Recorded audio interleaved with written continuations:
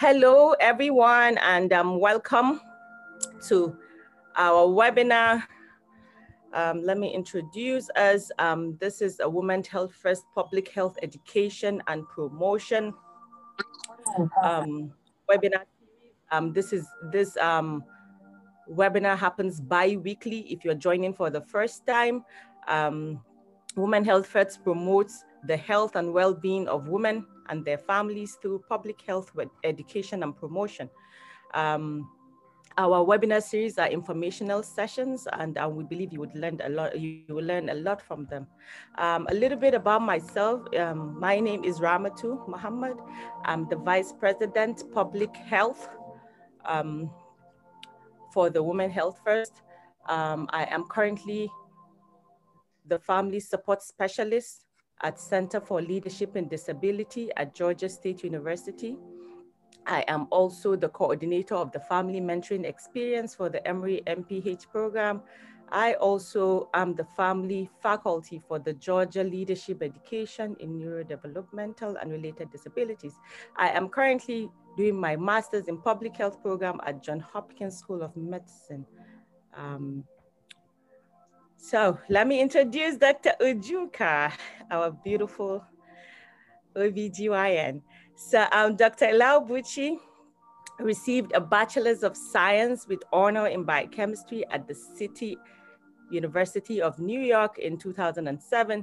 She holds her Doctor of Medicine from Mount Sinai School of Medicine, New York in 2011. Furthermore, Dr. Elau Buchi successfully completed her residency in obstetrics and gynecology at Emory University School of Medicine in Atlanta, Georgia in 2015. Dr. Ujuka Elau Buchi is a mother, she is a wife, she's a physician, and she's a specialist in women's health. She believes that it is a privilege to care for women at all stages in their lives. As a private practice physician, she has the unique opportunity to form lasting relationships with her patients. This range between adolescence, young adulthood, childbearing years, and all through to beyond. We put beyond there, so it's like the whole range of the women's health age groups. Dr. Elau Buchi attends to them at her practice. Her practice is the Gwinnett OBGYN Associates, and they serve women of Gwinnett County and Greater Atlanta area. In addition, she has hospital privileges at Eastside Medical Center, Snellville, Georgia. Please help us to welcome Dr. Elau Buchi to this presentation on breast cancer prevention. Thank you. Thank you so much, Ramatu, for the wonderful presentation, Dr. Muhammad. I'm happy to be here. Thank you, everyone, for joining in, and thanks for having me. I'm just about to, we'll dive right in because we have a lot to talk about. So today's topic is about breast cancer and how do we prevent it? How do we empower ourselves? As Dr. Muhammad mentioned, my name is Dr. Ujuka Elau Buchi. I'm an obstetrician gynecologist who practices in Gwinnett County, Greater Atlanta area. So a brief overview of breast cancer is the most commonly diagnosed cancer in women. It's a leading cause of cancer deaths. In the US, is the second leading cause of cancer deaths, the first being ovarian cancer, and then colon cancer to follow in terms of cancer deaths. So it has a big public health impact, and knowledge is key. Understanding the signs and symptoms and understanding how we can prevent it will be very important to ensuring our health. A brief anatomy of the breast. So on this picture here, I wanted to show that the breast tissue goes as far as close to the clavicle, the collarbone, and you have lymph nodes extending under the clavicle, above the clavicle, and also in the armpit. These are all lymph nodes that drain lymphatic fluid from the breast. As you can see, you have the nipple, the areola, and you have the lobules. So on this picture is the cross section. The breast is mainly comprised of fatty tissue, but you also have the lobules where the actual milk is made, and then the ducts that carry the milk into the nipple. And each little circle is called a lobule, and the group of them will be considered a lobe. Underneath the breast itself is the pectoralis major muscle and the pectoralis minor muscle, which then overlies the rib cage. So when people get breast implants, sometimes they go through the nipple to place the implants, or sometimes it's placed underneath the muscle, right on top of the rib cage. So I wanted to start by just going over some of the signs and symptoms, and then we'll delve more into risk factors, treatment options, different things. So the most common is a lump. So if you notice a lump in the breast, majority of lumps in the breast are actually going to be benign. However, depending on your age, the appearance of the lump, how long it's been there, the shape, does it move around, all those things factor into which lump is problematic versus a lump that could be benign and not cancerous. Also, you can have lumps in the armpit, or you could feel lumps above the clavicle. These would be enlarged lymph nodes. The breast tissue extends all the way up to the outer portion of the chest wall. And so when we talk about doing breast exams, which I'm going to explain later, you have to include this area because there's some breast tissue there too. Then you have discharge. Usually clear discharge or milky discharge may not be problematic, but bloody discharge can be a sign of breast cancer. Again, depending on your age, depending on risk factors, it's often a telltale sign. And if that happens, that should be evaluated promptly. Then we have nipple inversion, change in the color and appearance of the nipple, redness over the breast itself or the skin, appearing like the skin of an orange. And I have some pictures of actual breasts of women with some of the signs of cancer, albeit being advanced signs of cancer. But so I just want to warn everyone, some of these pictures may not be pretty to see and maybe a little bit gruesome, but let's see. So I wanted to start with inverted nipples. So this is a good picture of a normal inverted nipple. A lot of times people who have this, they're born with it from the time that they develop their breast tissue in puberty. They just always have their nipples inverted. And these nipples usually, even though they're inverted, they can be easily everted.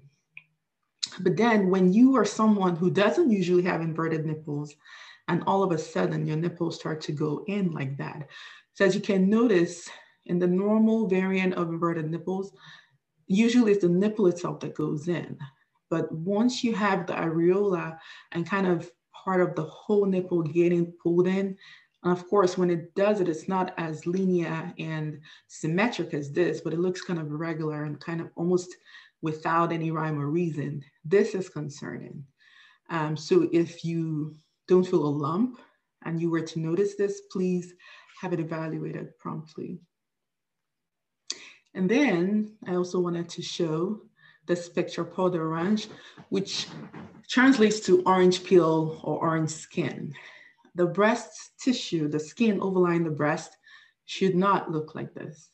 When the breast skin has this appearance, it's very concerning for cancer, especially a subtype of cancer called inflammatory breast cancer. As you can see in this lady, she has advanced stage cancer. You can see the nipple inversion. You can see some of the crusting. Probably she's having some drainage of fluid. The breast is very enlarged. You see the skin dimpling. So unfortunately, this is advanced cancer here. And then you have this picture, which may not be appreciable, but you can make out the lump here underneath the breast. So at this point, for the lump to be visible to the eye without even being felt will be concerning for at least locally advanced cancer. This picture, I wanted to highlight a nipple abnormality that we see sometimes, which can be benign. Sometimes it appears like eczema, which is common around the nipple and the areola, but you can also have Paget's disease, which in some cases can coexist with ductal carcinoma in situ, which is a very, very early stage of breast cancer.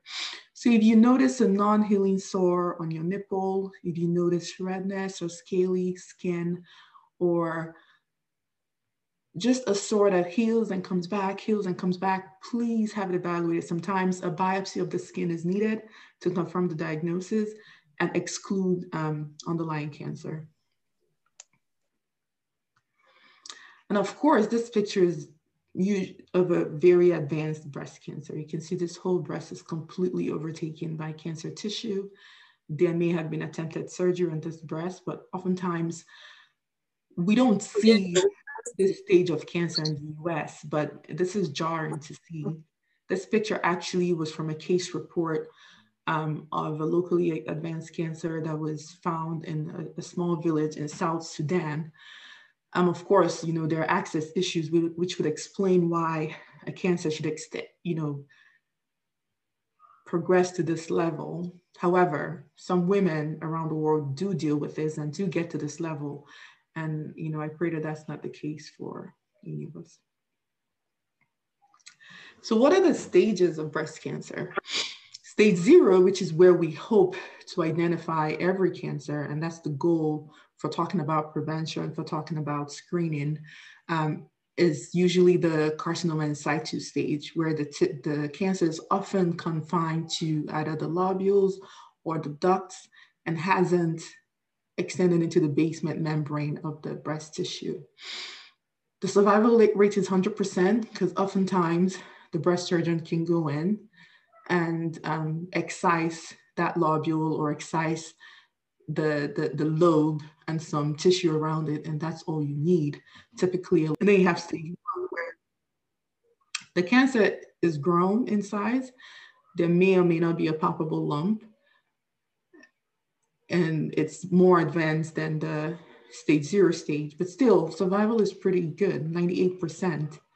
And then going into stage 2, again, there's been a lot of advances. At this point, the cancer is a little bit larger. You may have some lymph nodes that could be palpated or seen on imaging in the armpit and the axilla. Stage 3, the cancer itself is larger than 2 inches. You have it in the lymph nodes, and you may start to see some skin changes at this point. So either skin dimpling or color change of the skin of the breast. Then of course, stage 4 is metastatic. The most common site for metastasis for breast cancer is bone tissue. So oftentimes you see bone lesions, but there can also be metastasis to the brain, to the lungs. And as you can see, the survival is less than 20%. So women who are found to have stage 4 cancer, you know, the survival goes way down for them, unfortunately. So non-metastatic breast cancer can be termed early stage, stage 1, stage 0 before it, or stage 2A, 2B.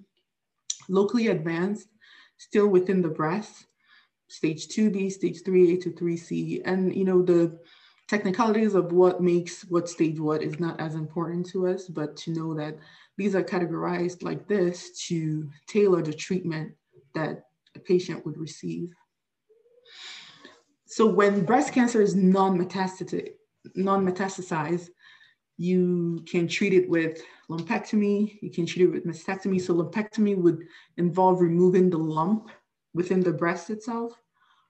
You can also do a mastectomy where you would remove the whole breast tissue on that breast. Sometimes it's unilateral where one breast is removed, or it's bilateral where both breast tissue on both sides are removed. And oftentimes, if the woman chooses, the breast can be reconstructed, and cosmetic surgeons are very good with reconstructing, with implants, with using harvested muscle tissue from other parts of the body. So a lot of advances have been made where someone could have a double mastectomy and you would never know. Usually treatment and diagnosis involves evaluating the lymph nodes either through imaging, something called a sentinel lymph node the sentinel node is a node that's positive for the cancer cells. And so you want to remove that lymph node before it has a chance to spread to the other ones. And there are techniques during surgery to track exactly where the cancer tissue and the lymphatic fluid from the cancer cells are draining into, and to remove those lymph nodes.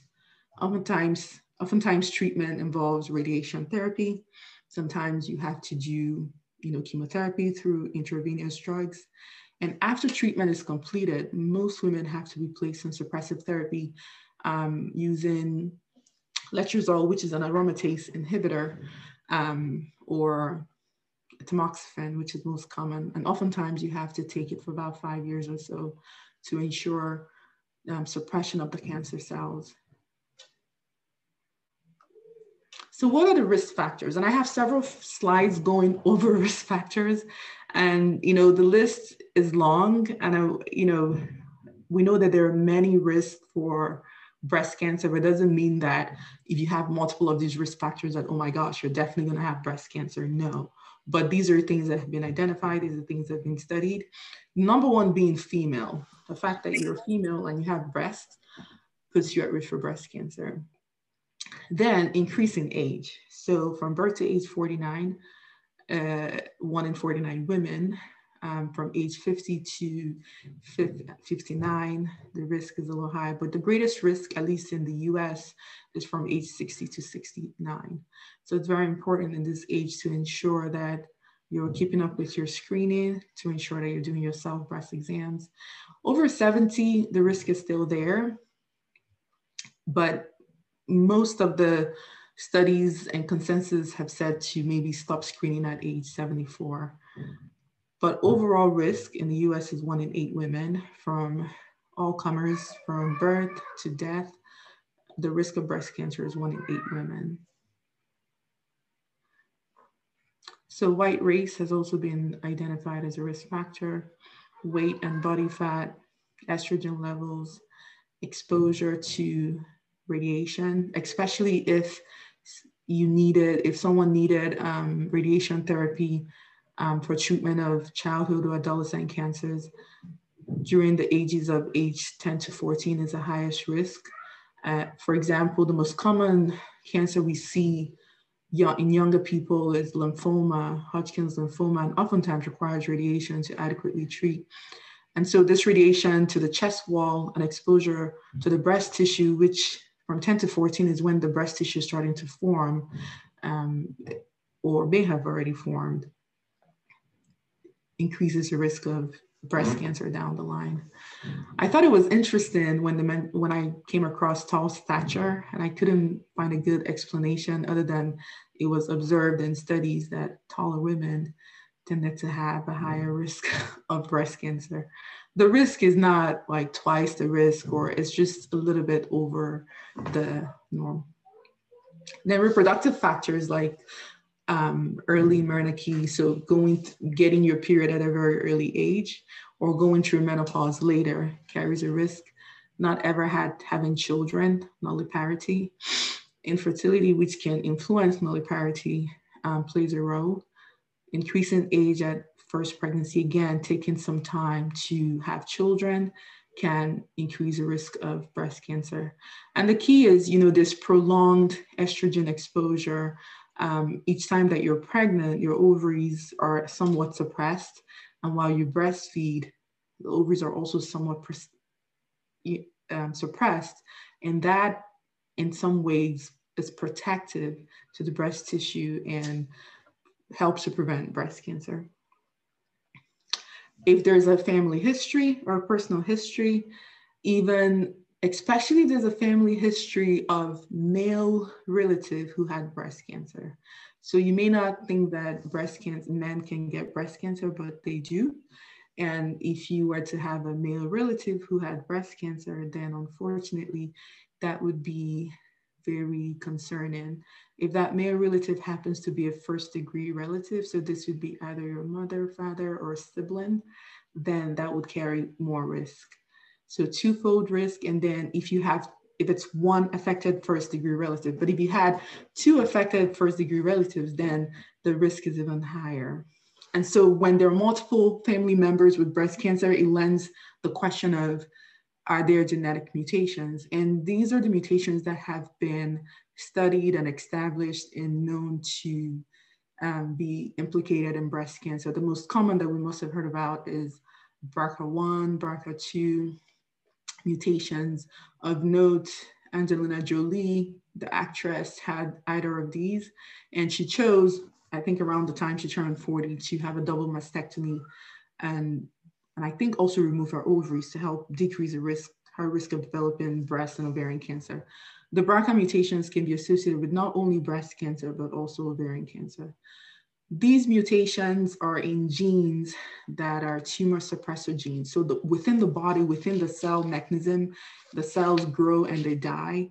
And there's inbuilt mechanisms for when a cell is ready to die, there are agents and chemicals that are released to allow that cell to die, something called apoptosis.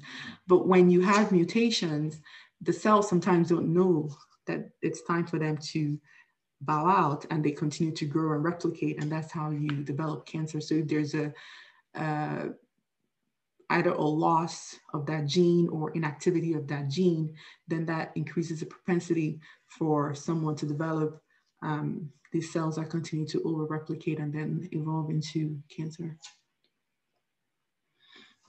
Other lifestyle factors, obviously you cannot control your genetics, you're born with it, but if you have a first-degree relative, especially developing cancer younger than age 40, oftentimes in the US, younger women who develop cancer are tested for mutations. Even sometimes older people are tested for genetic mutations. And it's important for family members because if there is such a mutation, then other family members could have increased screening surveillance or potentially be tested as well. And then they can have a chance to intervene in whichever way they choose fit.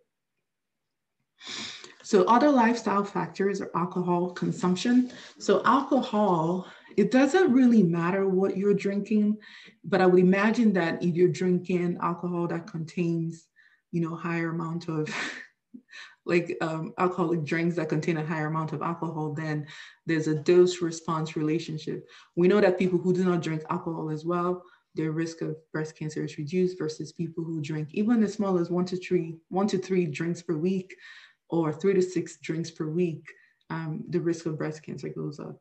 It's totally fine to enjoy a cocktail. It's totally fine to have a glass of wine, but it should not be daily. If you take anything away, you don't have to have daily consumption of alcohol because sometimes that can increase your underlying risk.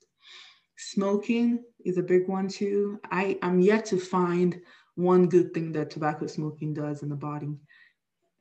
So having a long smoking history increases your risk for breast cancer, but also risk for other types of cancers, like especially lung cancer, cervical cancer.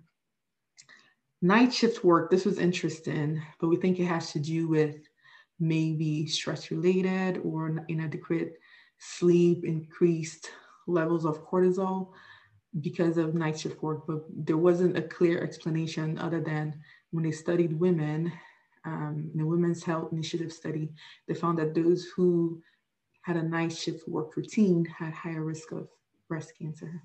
Again, not a twofold risk, but slightly increased risk.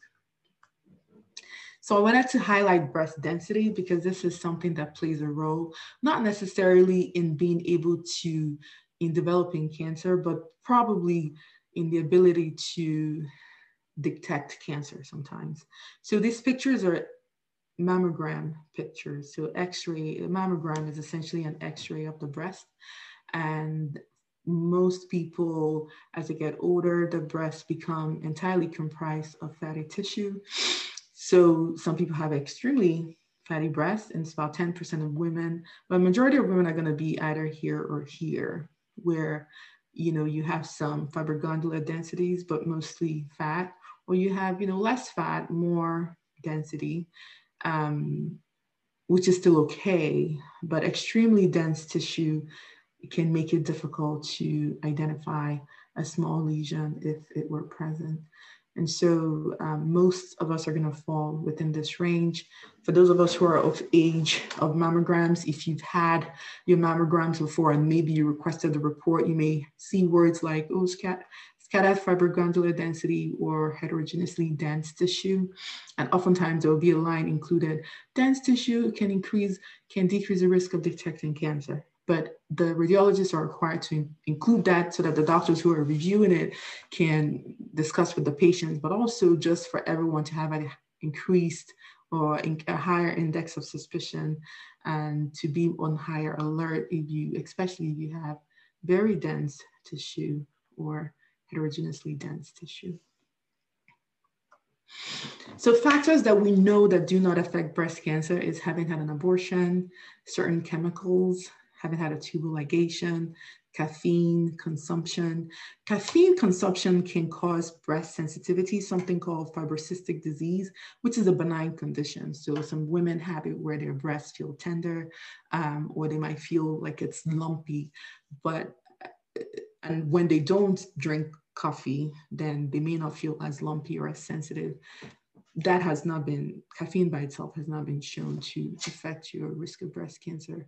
Now, do you have to drink 100 cups of coffee a day, 10 cups of coffee? No, moderation is key with everything, just like alcohol, coffee, because if you're having to drink that amount of coffee to go through your day, then you need to look at why you're requiring that amount of caffeine and what you could do. Either you're not getting adequate rest, what can you change? Because overall, the body doesn't function well like that. Then a big one that came up and still comes up, several years ago, deodorants and breast cancer, especially deodorants that contain antiperspirants, the aluminum, zirconium. The mechanism of action of the aluminum is that it blocks the sweat ducts of the skin in the armpit. And so when those ducts are blocked, you don't make as much sweat and then you don't have body odor. Oftentimes the deodorants also contain parabens, which are preservatives. We need more studies, essentially. There are some studies which were not necessarily high quality studies that showed that there may be an association, and another showed that there was no association. I think most of them actually showed there was no association, but again, these were not necessarily the best quality studies. Should you not use deodorant? I don't think so. I think that we're in a world where it's important to maintain good hygiene, and some of that involves using deodorants. And so for that, if you are doing everything else, maintaining your health, using deodorant alone should not increase your risk of breast cancer more than the next person. So what can we do? What can we do on our own? For those who are privileged to have children, obviously breastfeeding can be protective of breast cancer, and especially breastfeeding for some time. The American Association of Pediatricians recommends breastfeeding for up to a year, minimum 6 months, exclusive if you can. And so some people can breastfeed for as long as you want. I typically tell my patients breastfeed for as long as you want, but usually by age 2, most kids can do without the breast milk. But sometimes, certainly by 6 months, you can start supplementing with other foods, but you could still breastfeed well past a year, up to 2 years. Physical activity, particularly postmenopausal. And the key is to reduce the amount of fat in the body, because the extra fatty tissue can secrete estrogen, which, yes, in menopause, your ovaries are not as active in secreting estrogen, but the fatty tissue can secrete estrogen, and that can act on the breast and stimulate breast activity when there shouldn't be. And so that would increase, risk of breast cancer. The new term now that we use is self-breast awareness, which is the same as self-breast exams. So examine your breast, knowing what your breasts feel like, knowing what they look like, the skin around the nipples. Are your nipples usually inverted? Are they not? Is there any nipple drainage? Checking the armpit. So these are all important. Just having a good awareness of your breast would go a long way to helping prevent breast cancer. So how do we do a breast exam? It's recommended to do a breast exam while standing or lying down, or both. while standing, usually one hand above your head. And with the other hand, you can feel all around the breast. You can feel in wedges. So starting from the nipples and going in circular motions outward, going all the way to the clavicle, the collarbone. You're feeling for lumps and bumps there, and also in the armpit. You can, obviously, when you do this, look at the skin, make sure there are no skin changes at the nipple or on the outside of the skin. Then you can also go up and down, kind of in a vertical manner, starting from one side of the breast and working your way all the way to the other end of the breast. Some people choose to do it in a circular motion. You start from the nipple, underneath the nipple, around the areola, and just go all the way until you've covered the whole breast tissue. You also want to do the same while lying down. Again, one hand above the head and feel all around the breast. And the more you do this, you're more likely to feel what your breasts feel like. The breasts are naturally lumpy, forgive me using that word, but for lack of a better word, they are. But the key, you're looking for lumps that are not usually there. So if you know what your breasts feel like, you're more likely to identify when something has changed. Lumps that are concerning would be one that causes the skin to retract or pull in. If a lump is round and circular and moves around, those tend to be benign, but will still need to be evaluated to make sure. A lump in the armpit, again, is concerning even without a lump in the breast. And so that should be evaluated. Now, certain conditions like mastitis, if you're breastfeeding, or even without breastfeeding, sometimes we see an infection within the breast, either the skin under the breast or within the breast tissue itself, could cause the lymph nodes to be enlarged. And so that would need to be treated. But sometimes mastitis or inflammatory breast cancer can be misdiagnosed for or mistaken for mastitis, which causes the skin to look red and swollen. If it's not mastitis, then God forbid it's something more serious like inflammatory breast cancer. The key with the self-breast exams is not to, make you paranoid or not to make you become obsessive about it, but you should do it as often as you remember and kind of get in the habit of doing it. That way you can really, really identify if something has changed.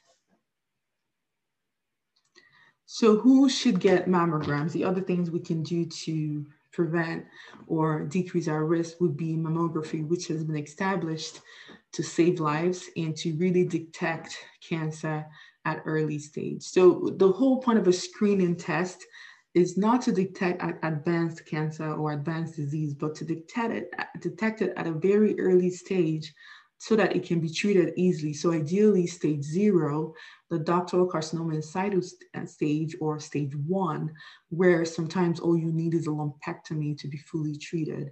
So younger than age 40, mammograms aren't recommended. Between age 40 to 49, the different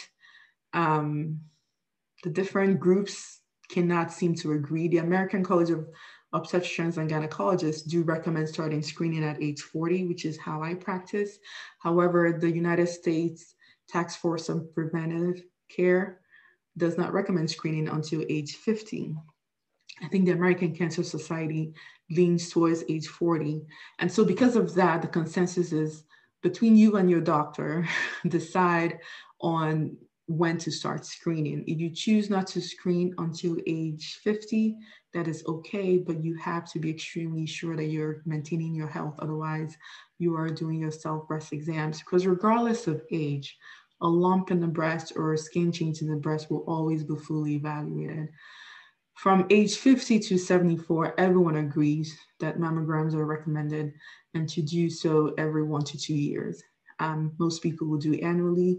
Again, if you've had several and they keep coming back normal and you choose to space them out to 2 years, that is okay. If you had some that have been abnormal, or you needed a biopsy, or they found something that may not have been cancerous, I would recommend still staying on top of it until those changes stabilize before you can space things out. especially, between 59, 60, 60 to 70, kind of an important age to keep up with the screening. After 74, yes, you could still develop breast cancer, but what is thought is the chance of you actually dying and having the breast cancer being a cause of mortality goes way down at age 74 or higher, which is why mammograms may no longer be necessary. Now, if you had someone who's a very active 75-year-old and they were living their life, they look great, and they choose to continue screening, yes, you can, for as long as you wish to. So I wanted to include this picture. It's a little blurry, but you can kind of make out what the normal breast tissue looks like on the mammogram. This would not be considered a very fatty breast. This is probably like that picture I showed, maybe scattered fibroglandular densities within this breast, but very normal. You don't see any obvious lumps. This one shows a benign cyst or a benign growth. You can see it's circular, doesn't have irregular borders. It's just kind of circumscribed and right there. Sometimes the patient can feel it, sometimes they may not. And then you have something called calcifications, which you can have in someone who doesn't have cancer, but oftentimes calcifications, especially when they become clustered, can indicate breast cancer. And so sometimes you could have a mammogram and you get called back, or if you read the report, you scattered calcifications, or if there are certain calcifications that look spiculated or they look like they have spines, then oftentimes you get called back to maybe have an ultrasound or even a biopsy of that area to rule out cancer. So the whole process of doing mammograms can be, nerve-wracking, especially in the beginning when you just started doing your mammogram. So you can imagine we don't have a baseline. We don't know what your breasts usually look like. So sometimes when something is seen, there's a shadowing or there's an area of calcification, you could get a call back. Hey, you need to come back for maybe an ultrasound or more spot films. And that is totally normal. It happens more often than not. So if you were to have that, don't panic. You don't have cancer usually. The key is to do that to exclude a problem. So I would rather have something fully looked at to make sure it's not cancer than to say, oh, it's probably nothing, and have it come back to be cancer later. Other people that could potentially start doing mammograms at a younger age, if you have certain risk factors. So if someone required treatment for Hodgkin's lymphoma or some type of childhood cancer that involved radiation to the chest wall, especially between the pubertal years, 10 to 14, 10 to 16, such a person may need to start doing mammograms from age 25, believe it or not. And, such a person may need to do it annually. Sometimes if there's a strong family history of breast cancer, then in addition to doing mammograms, a breast MRI may be useful to further evaluate the breast. Sometimes if someone had extremely dense breasts, as noted on the mammogram, having a breast MRI can help screen to detect early cancer if it happens to be there. Other breast imaging modalities that we have, ultrasound comes up very commonly, especially in younger people. Assuming you were younger than 30 or younger than 40 and you found a lump, most times we will start with an ultrasound because in younger people, lumps are usually benign. They're either a cyst or they could be a fibroadenoma, which is fibrous tissue of the breast. Sometimes, breast MRI, like I mentioned, and the PET scan often comes in for cancer treatment, if there is concern for cancer, and this is used to exclude metastatic disease. So another one that's gaining popularity in the US is something called thermography. I've had patients mention it from time to time where they opt not to do mammograms and want to do thermography. Thermography is usually not covered by insurance. Most insurances will cover preventive care, cancer testing, such as mammograms or colonoscopy. And thermography has not been established to detect early cancer. So none of the associations, none of the groups really recommend using this as the only way to screen for breast cancer. It uses infrared technology and it works with the temperature of the body. And the thought process is cancer cells would have a warmer temperature than surrounding tissue. And so they would kind of light up on the imaging. I wouldn't hedge my bets on this. I think if you have the opportunity and have the access, please have your mammograms, because that's the one way that's been shown to really, really save lives. And the key is to pick up cancer at stage 0, stage 1. You don't want it to be advanced. If we didn't need to pick it up so early, then nobody needs any screening.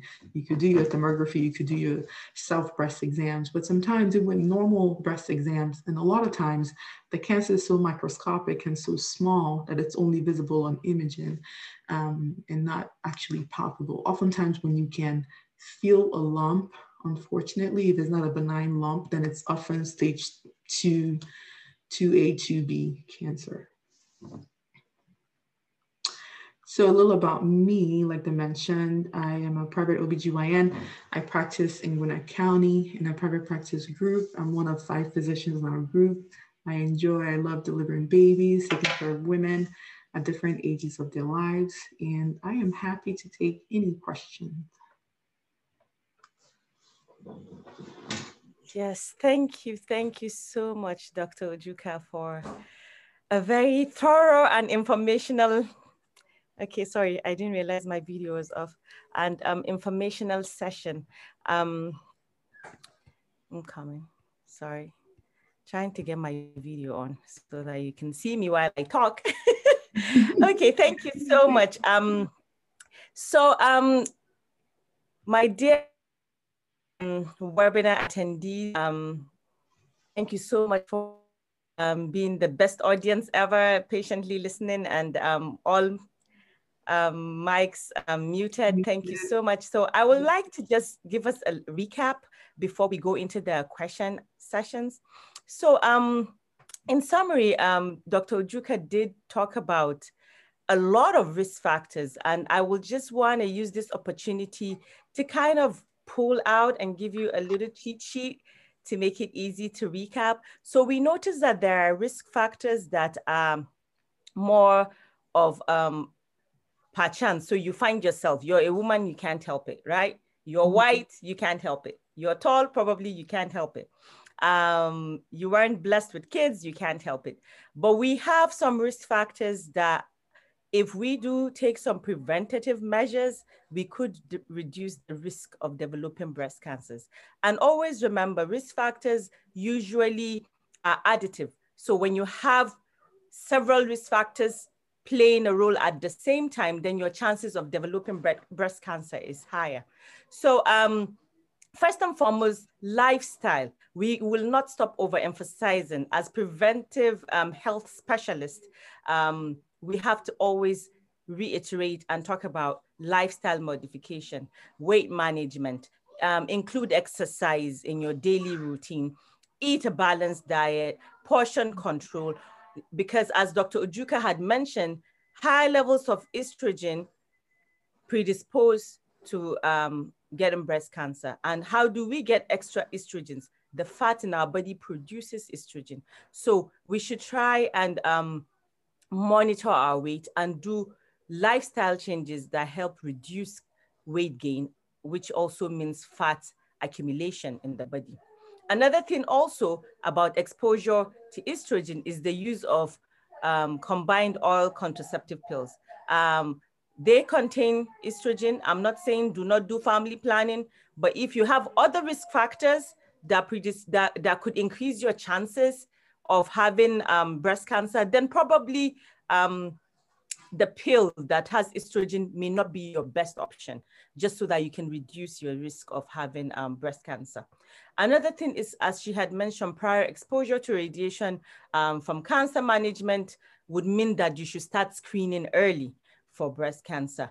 Another thing that is protective is breastfeeding, which still relates to estrogen exposure. The more you breastfeed, the longer you breastfeed, the more number of kids you breastfeed reduces your chances of having breast cancer, because it reduces your overall exposure to estrogen in your lifetime. Also, she mentioned self-exam as a form of screening. So please, some people do it monthly. They try to relate it to the time of their cycle so they don't forget, probably just after the period or around the time that they're having their monthly menstrual cycle. That is a way to remember, like it's a little cheat sheet. Okay, once I'm having my cycle, I should remember to do my breast self-examinations. Another thing she had mentioned, which is also a lifestyle modification, is avoid alcohol, avoid smoking, which are really, really, like, as we all know, smoking is the #1 cause of preventable medical issues, whether it's death or comorbidities like cancers and the rest. Cortisol level, which could be due to stress or due to somebody not sleeping enough, or somebody's work pattern being that they work at night, right, predisposes to high cortisol level, and high cortisol level is one of the risk factors to breast cancer. And then also, if we could use natural options as form of deodorants, that would also be excellent. So another thing that we never forget to mention in public health webinars is, where could you get access? So access, most cities, counties, all over the United States, excuse my daughter in the background, all over the United States have public health centers. And these public health centers offer such services, sometimes free, mostly free, or it could be subsidized, but do reach out to your public health centers to access mammogram. That is another option once you're above the age of 40. So question time, feel free to type it in the chat. Dr. Ojuka is here for us, willing and ready to answer any concerning questions. Yeah, absolutely. And I agree with everything that you've said, Dr. Mohammed. And I wanted to highlight the public health departments. Truly, there are lots of resources available. So even if you're uninsured, oftentimes there are mammogram trucks that would provide mammograms for free or very little cost to someone within the age group that is required. Again, knowledge is power. Just looking into it, finding out where you could go instead of not doing anything at all. All right, thank you. So I would like to add one more thing. Okay. I don't have any question, but I would like to take this opportunity to really thank Dr. Ilowabuchi for this wonderful, amazing presentation, you know, and giving this incredible presentation to Women Health First. Thank you so very much, beautiful doctor. I really, really appreciate you. And also, we can never thank enough Dr. Mohammed for this leadership role, you know, arranging this presentation and having us to get opportunity to have Dr. Ilowabuchi for this great presentation. I thank you so I thank you very, very much for those beautiful work, and I pray that God really continue making you successful in all your endeavors. Thank you, Dr. Nahila. Thank you. Yes. I'm watching the chat. If you have any question or concerns, you could type it in, or you could raise your hand so that you can be unmuted for you to ask your questions. Anything that needs clarification. Wow, Dr. Ojuka, it seems like you really went all into the details. Yes, it's like we learned so much right now. We're just trying to digest it. Right. And also, I felt like it was too much. No, that's beautiful. Also, Dr. Ilowabuchi, if you would like to put the stage of the cancer, let's see a little bit, because I would like to know at what area is a really preventive can be done in this framework, in those graphics. What do you think, you know, in terms of 100%, we see that is a survival rate. What do we mean by that? A little bit. Can you? So what we mean by that is, if you were to have your mammogram or through some type of other imaging, your cancer was found at the very, very early stage, which is stage 0. And like I mentioned, this is where the cancer is involved within the either the ducts themselves or the lobes or the lobules, you can go in and remove just where the cancer is contained, and you still have 100% survival rate. And this is majority of cancers that we find now in the US tend to be here. We still find some here and here, but again, majority are going to be here. Now, in our home countries, not ideal, but we're definitely still seeing some locally advanced cancers, or some that are found at stage 2, but because of decreased or poor access to treatment options, it keeps coming back and eventually progresses to stage 4. Yeah. But survival, 100%. That means your cancer is found. The cancer doesn't ultimately cause you to die. So you're treated from it, you recover from it, and you lead on your life and go on to live however many years God has destined for you to live. Yeah, I noticed about 98%. So, yeah, sorry, I didn't mean to cut you off. I just noticed that someone has sent in. Fatima Abakar has a question. Feel free to unmute yourself and ask your question. Thank you, Dr. Mohammed. Good evening, everyone. Assalamu alaikum. Hi, Dr. Oluwabuchi. My question was, if I wanted to get an appointment with you, how long would that take? And if you could get back your contact information on the screen. I will, yeah, I can put it in the chat. Just call our office and you can make an appointment. Typically, depending on the week or what is going on, you can get in to be seen with me within 1 or 2 weeks at the most. But yeah, not. I'll put my office number in the chat. I'll put it there now. But it doesn't take long at all, and I'm happy to help in any way. Thank you. Thank you, Fatima. Any more people having more questions to ask?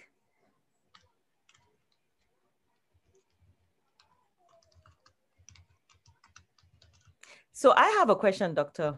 Oluwabuchi. I know I'm a medical doctor and I'm not an OBGYN specialist, but I was just asking, does having a prior history of fibrocystic change or fibroadenoma increase your chances of having breast cancer in the future?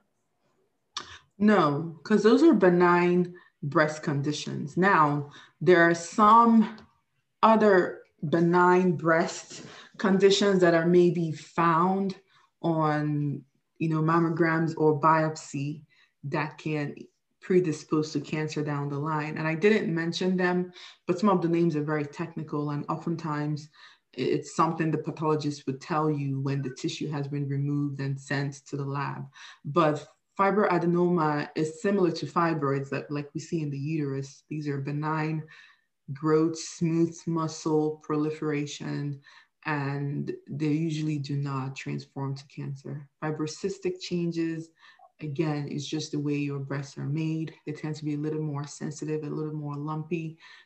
Things like alcohol consumption, caffeine can make you more sensitive. And sometimes women with fibrocystic changes may get callbacks on their mammograms just because certain areas may not be seen well and then they're worried for cancer, but usually not. Okay. Thank you. Any gray areas that need clarification? Hello. Hello. Yes. Yeah.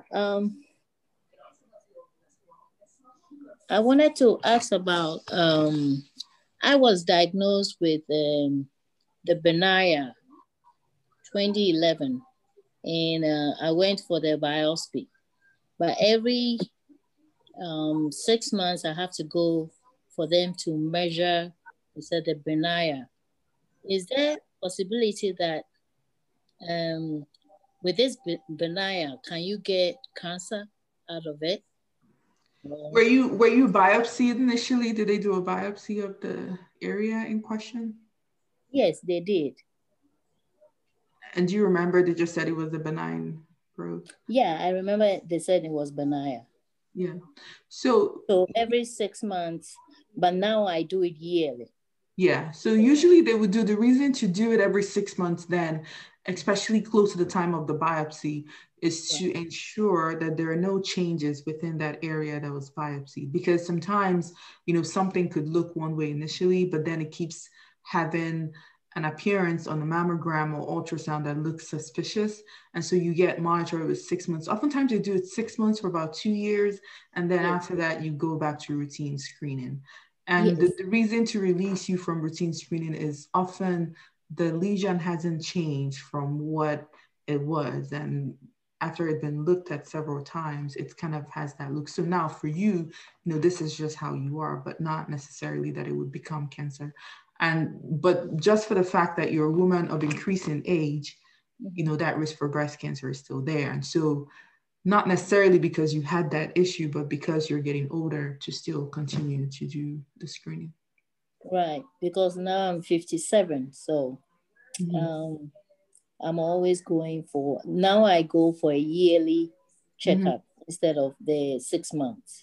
Yes. So I did that 2 years, like you said, and now I'm doing yearly. So I don't know, would it happen that I will go back to 6 months again, or? Unless there is something found, God forbid, and you needed a biopsy. But I would keep it to screening. Once you've been released back to routine screening, then you're okay to just do the routine screening. Now, if in between your visits you were to palpate a lump, regardless of when you had a mammogram, this goes for everyone, not necessarily for our sister asking the question, but if you were to find a lump or a skin change, even though you had a mammogram a month ago, I wouldn't just say, oh, the mammogram was fine. Please have someone else evaluate you, such as your OBGYN or primary care doctor, because if they do find the same lump, then we have to have a full workup, because things can happen and things do happen. And so I wouldn't say, well, oh, I had this mammogram, it was fine, because it could be a matter of detecting a very early cancer versus letting it become more advanced. Oh, okay. Thank you so much. You're very welcome. Well, thank you everyone for having me. I think it was great. We're over an hour into the talk, or almost an hour. We still have a couple minutes because we start late. Okay. And yes, we have a couple more minutes. Give the sisters chance, and some of them have an IT issues to get in. And earlier also we unmute everybody, we mute people that not knowing that we have to unmute. So yeah, so let's give another couple more minutes from your precious time. Yeah, yeah. And also, Sister Halima, did you have any question, any comment to add to this in the public health perspective? What do you make it up of this? Sister Halima? No. Yeah, so I didn't have any questions. It was really lovely. It was a really good presentation. It was very interesting, and I've been trying to think of something just because it's just, you know, it's a great opportunity to ask a question, but it was a very thorough presentation, and it was well presented. So I don't have any questions at this time. Actually, let me add, if there's any other maybe non-breast cancer related question that comes up, we can also talk about it while we're here. Thank you very much, Sister Halima. Sister Halima joining from Michigan, and then also is a public health student and doing MPH. So mashallah, great came in. So Dr. Mohammed, go ahead and roll up and see. Yes, okay. If you have anything in your chat, Dr. Mohammed, and then yeah, I see someone unmuted. Is that Autism Wonders? Do you want to ask something, or I just saw that you unmuted. Here's some shows that you can. Here's a show that you can watch on Netflix. Hello, we can't hear. Okay. Anyway, so thank you so much for everyone, attendees, presenters, host, president of Women Health First, Sister Nahila Aiva, for giving us such an opportunity to reach out to women and talk about pressing health issues. Dr. Ojuka, we cannot overemphasize thank you. This is a very thorough, when I say thorough, like I don't think there's any stone you left unturned. We appreciate your time, taking time out of your weekend to be here with us. family precious time. Yeah, thank you so much.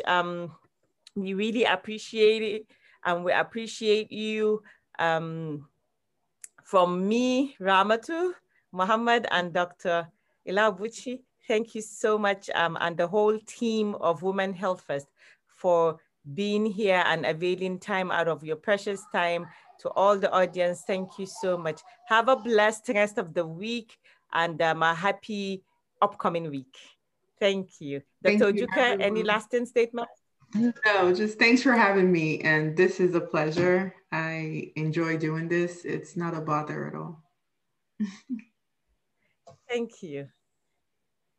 See you guys in 2 weeks with I'm late. Another special topic. It's okay. We will have recording of the webinar, and you can reach out to Sister Nahila or to me, and we will definitely share the webinar with everyone that's here, and it will be up on YouTube. Yes, you can go to YouTube and search Women Health First webinars, and you can access the webinars. I think it should be ready within a few days. It will be up.